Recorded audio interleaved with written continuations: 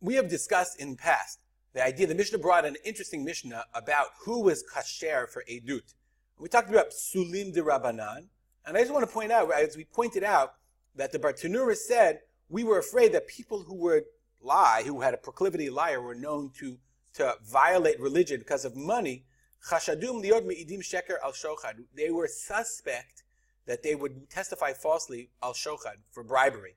Our Mishnah is in Perek Bet, Mishnah Aleph in Rosh Hashanah, continues this theme and explains us what we were afraid of. The Mishnah says, Im einam mekirimoto. Let's say the Beit Din Yerushalayim didn't recognize the person, Oto, our witness. I mean, the guy came along and said, I saw the new moon.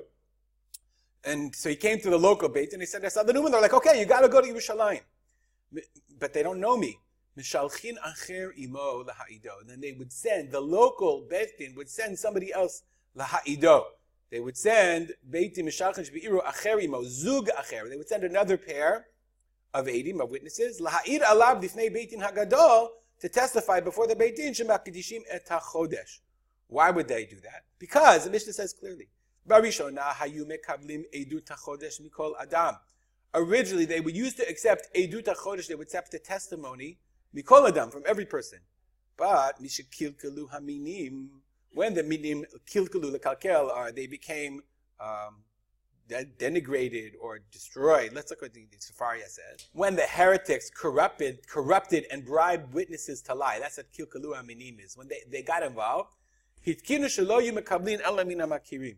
So they made a takana, they made a decree in Chazal that they would not take, they would only take testimony from people they recognize. So you see this sort of interesting process, a very tragic process that we see in the Mishnah. First they said, okay, we'll take from anybody. Then if somebody has a proclivity to lie, we're not going to accept testimony from him. And then they found that they're not going to take from anyone other than the people that we recognize or people that are known to be trusted. Why? Because the minim corrupted the process.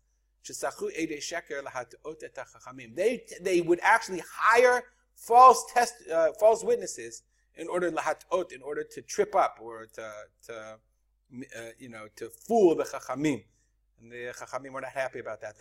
As the parak is going to go on, we're going to talk about, the Mishnah goes on in some great detail about the ongoing dispute between the minim and the chazal about how to establish the month. We'll stop here and dedicate our learning to the memory of my father, Rav Simcha ben Yitzchak Kalman. Have a good day.